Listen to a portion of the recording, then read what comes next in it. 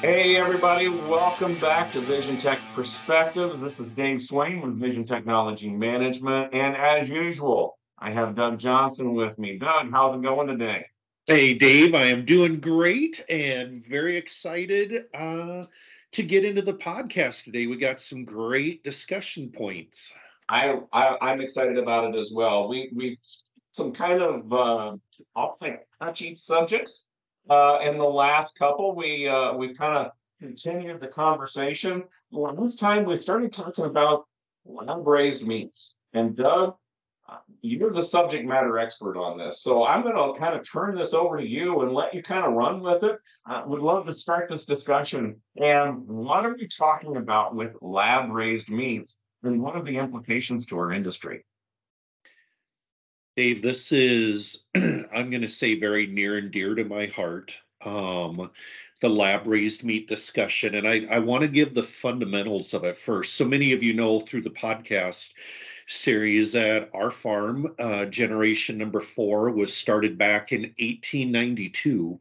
So, number one, there's a lot of heritage within our farm, a lot of tradition. And I want to make sure that we continue this multi-generational operation down the road here. So, what does that mean? And I want to kind of set the stage here. There's a big difference between lab raised meat versus plant-based meat that we've heard about. You've probably heard the commercials 8 years ago, the Impossible Burger, the plant-based burger, Beyond Meat. That's different. The plant-based meat is made from plants, and as an example, to try and replicate the texture and the look of actual hamburger, let's start there, they use beet juice. So you have your plant-based meat, you have it formed into, let's just say, a hamburger patty, and they'll use beet juice to replicate the blood of the hamburger. Okay, that's very clever in the marketing approach, very visual, but the plant-based never took over the industry, the protein industry, because it doesn't have the taste that beef does. Let's just go down to beef industry. It does Plant-based doesn't have the taste, the texture that the beef industry or pork or poultry does. So you're talking about maybe, Bill Gates said we just have to get used to that taste and deal with it, right? Well, yeah, well, that is not what you're going to hear in the Midwest, all right? Exactly. And that's the point is we can try. I mean, think about even the off-brand of anything never is the same as the original. Yep. Yep. So I got a funny story for you, Dave. Literally, I walked in a regional grocery store here in the Midwest, and I went up to the hamburger counter, and they had prepackaged hamburger in pound packages. I'm not kidding you, Dave. I walked up, I grabbed a pound package of hamburger because it was brown. I thought it was spoiled. I picked it up and I was going to take it to the meat guys, to the butchers there, and say, hey, got to throw this away. And then I read it. It said plant-based meat. And then I laughed and I put it back, and it was higher than the actual hamburger. Plant-based meat is not what we're going to focus on today. I just wanted to make Mhm. sure it's hard to understand this lab raised meat is very different than plant-based. Plant-based is made from plant, period. What we are going to talk about now is meat grown from meat. This is lab raised meat. So the backstory is, we've talked a lot about ESG, we've talked about climate in our prior podcasts. So there's concern that our livestock industry is emitting methane through the little farty cows, right? Yep. And we know it's not the farts, it's the belches, but everybody laughs when you say the farting cows. So we're gonna Fart say the jokes still make a fart jokes still make people laugh, right? right. So let's just take these farting cows emitting methane, which is basically accounts for 4% of the greenhouse gas emission. 4%. But that is a issue that is trying to be solved. How do you eliminate greenhouse gas emission? So there is a concept, ladies and gentlemen, that if you could eliminate livestock, now I'm going to go to the extreme. So just hang on. If you could eliminate the livestock industry, but still have meat, you would eliminate the greenhouse gas emissions. How does that happen?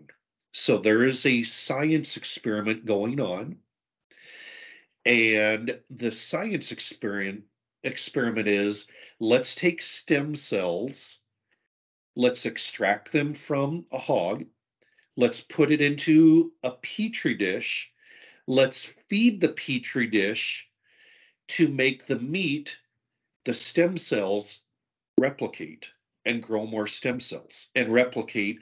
So, in concept, the meat is growing more meat. So let's back up for a second. So we're talking about 4%. Agriculture is responsible, and I'm using my air quotes on a audio podcast. 4% of greenhouse gases. So why is this such a big deal? They want to look at there is some movement out here, Dave, that they want to put our farmland back into its native state. They Okay. want that farmland, and they say, as an example, the methane is the hot gas that once you emit it, it's the hot gas that goes into the greenhouse, but it dissipates over a few years. But they're looking across. ESG is agnostic in who it's looking at. It's looking across Mhm. industries, all sectors, and their ESG wants everybody to make the change to become neutral. Okay, so I'm gonna hit a bunny trail here for just a second. So if we're gonna put the Midwest, I'll just use that as the example. And I'm talking basically from, and it's more than the Midwest. Let's say it's from the Rockies to the Appalachians. I mean, that's kind of the livestock focused area as a whole. And I'm Yep. I'm using that as a generalization. I know there's a lot of hogs and chickens and everything outside this territory. We'll use this as the example. So we're going to take that back to its natural state. Are we going to release the livestock out into this natural state? Right? We're not eliminating, correct?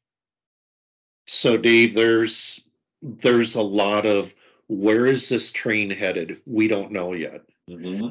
So when we look at lab raised meat, what they are trying to solve is about three different issues. One of them is land use. Every time you till the land, we release carbon. We Sure. know the whole carbon sequestration issue. We briefly touched on that in some prior podcasts. And anybody listening, make sure you give Dave a call on this carbon sequestration. He knows a lot of trends that are happening. So carbon is one thing. The second thing, reduce land. The second thing they're trying to fix, let's call it that, with the livestock industry, it takes a lot of water usage. Look at the poultry confinements when you're raising broilers. How much water broilers to raise? A lot, right?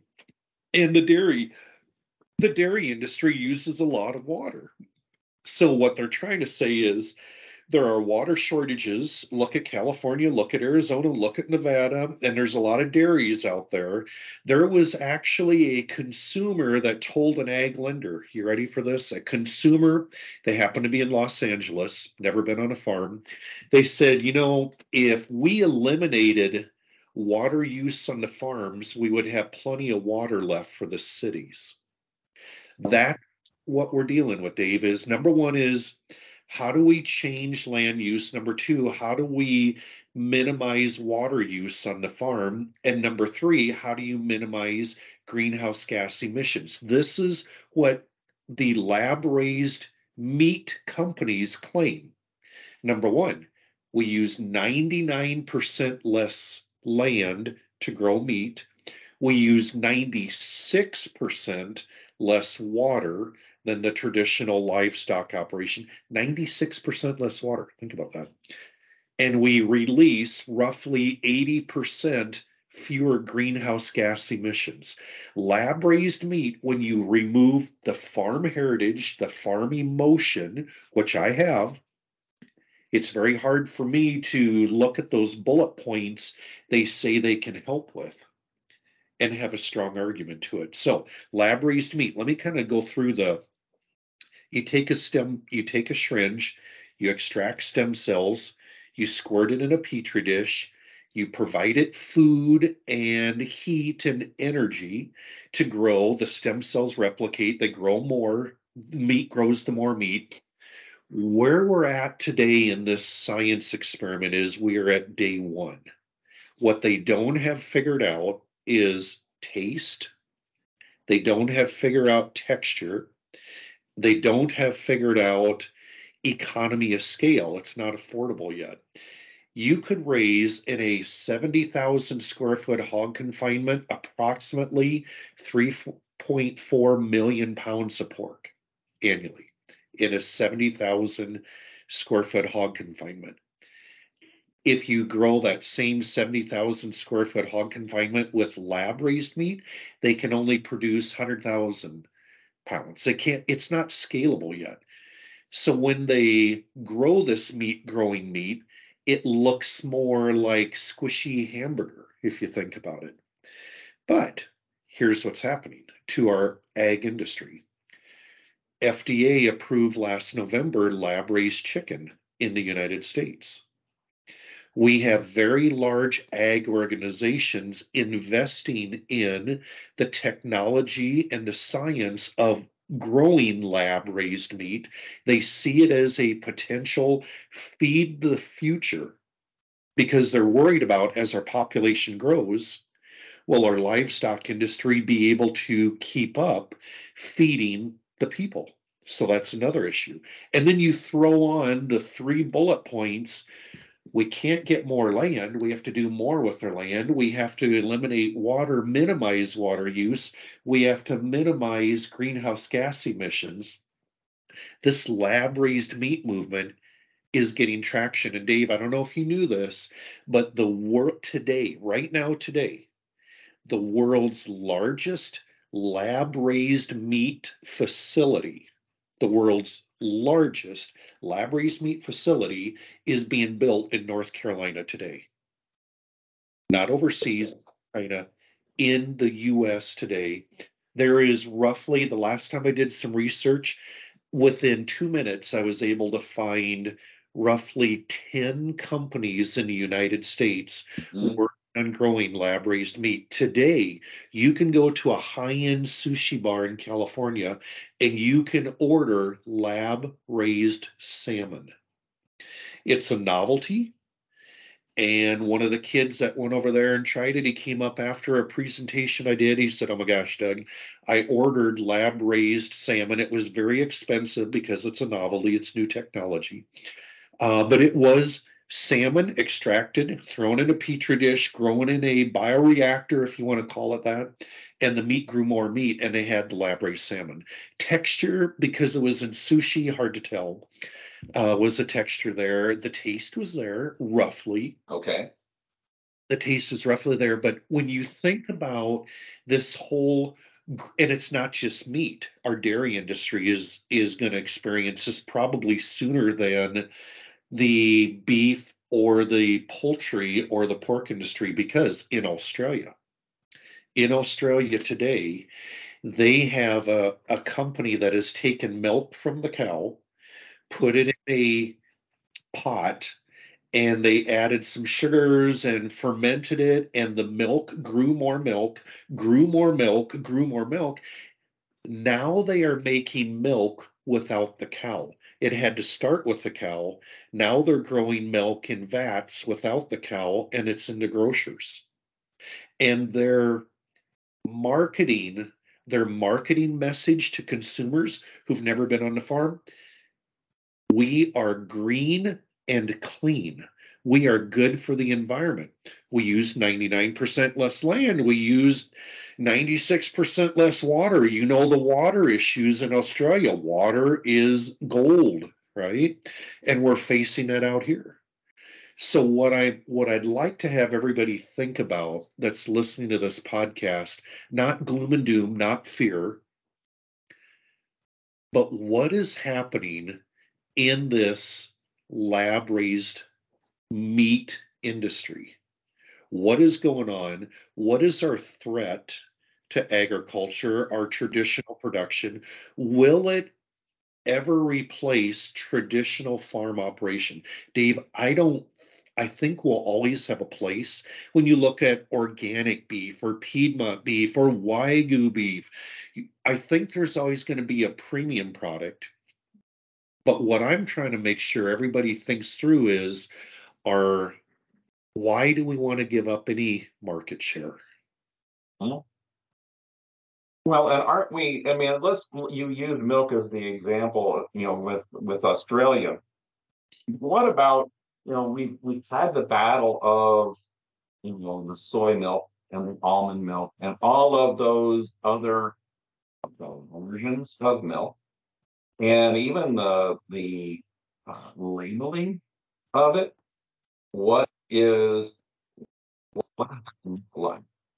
How can almond milk, I'm just using that as an example. How can they call it milk because it's not milk? Yep. So labeling as a part of that, where will this come into play when we start talking about lab raised and the whole different perspective? At least almond milk was a part of agriculture. This is not. Well, so the difference on what you cited was the almond and the soy and the oat milk and all that. If you've never tried them, Hmm. they're very creamy. They're Hmm. not milk, right? Yes. But they're plant-based. So I'm not Hmm. talking plant-based. I am talking And I understand that, but that is a perspective we have to look at because to a certain degree, those are the things our industry has to be aware of. As yep, we start seeing some of those changes, it's almost the canary in the coal mine that says there's something else cooking here. yep. And what does that look like and where can it go? Kind of to your point a few moments ago, where's this going to go? What's this going to turn into? Yep, I totally agree. And this is where I hope the listeners they don't get nervous, they don't get scared, but what we're trying to do on these podcasts, Dave, right, is just bring food for thought education. Mhm. I am gonna put your plug in one more time. If you are looking for more information on, I don't understand this lab raised technology, get Dave on the phone and then he can give you more information and point you in directions that'll really help. This is something that I say is very passionate to me for our farm heritage in the future. And I know Dave, you've got the same thing. So Absolutely. with Absolutely. And that's the thing. And that says call me. And it's not like I'm the subject matter expert for every topic that we talk about on this podcast. I've been in the industry a long time. And when I have contacts like Doug Johnson, I have the ability to ask questions. And I may not be the subject matter expert, but I'm somebody that can be a resource to go dig.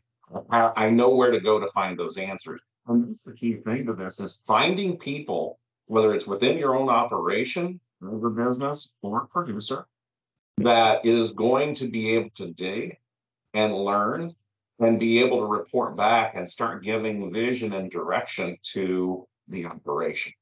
And I think that's the key thing to all of this.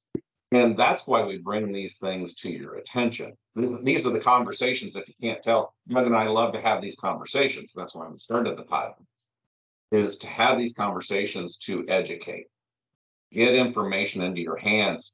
Then what's the next step? And it has to have action to it because if we don't act on these things, we will get overrun by lab raised or ESG or whatever. We have to participate in our industry. Any last thoughts, Doug, before we sign off on this one? well, Dave, like I say, this topic really digs deep into me, and I appreciate you asking to share a few thoughts on it. This, ladies and gentlemen, could be an hour long podcast all by itself, that one subject. So what I would say is, how do we learn more, because this technology is evolving so quickly, Mhm. and it could have a very major impact to our livestock industry, because it's meat. It's not plant-based meat. It's meat. So give Dave a call. Let's get some more education out here. And Dave, with that, I really appreciate your time. Well, I appreciate your expertise in this, Doug, and as you said, I can hear the passion in your voice when it comes to this, and that's the cool part of being able to have these conversations with you. And the things are moving quickly in this industry, more than I ever thought I would see. And kind of a teaser for the next one. You know, we talk about ESG and lab raised meats, but I've just heard a new acronym into this marketplace, and that's EIQ. EIQ stands for Environmental Impact Quotient. And we're going to touch on that one in the next session. So get ready for that one. You better study up because it's going to be a conversation as well. But in the meantime,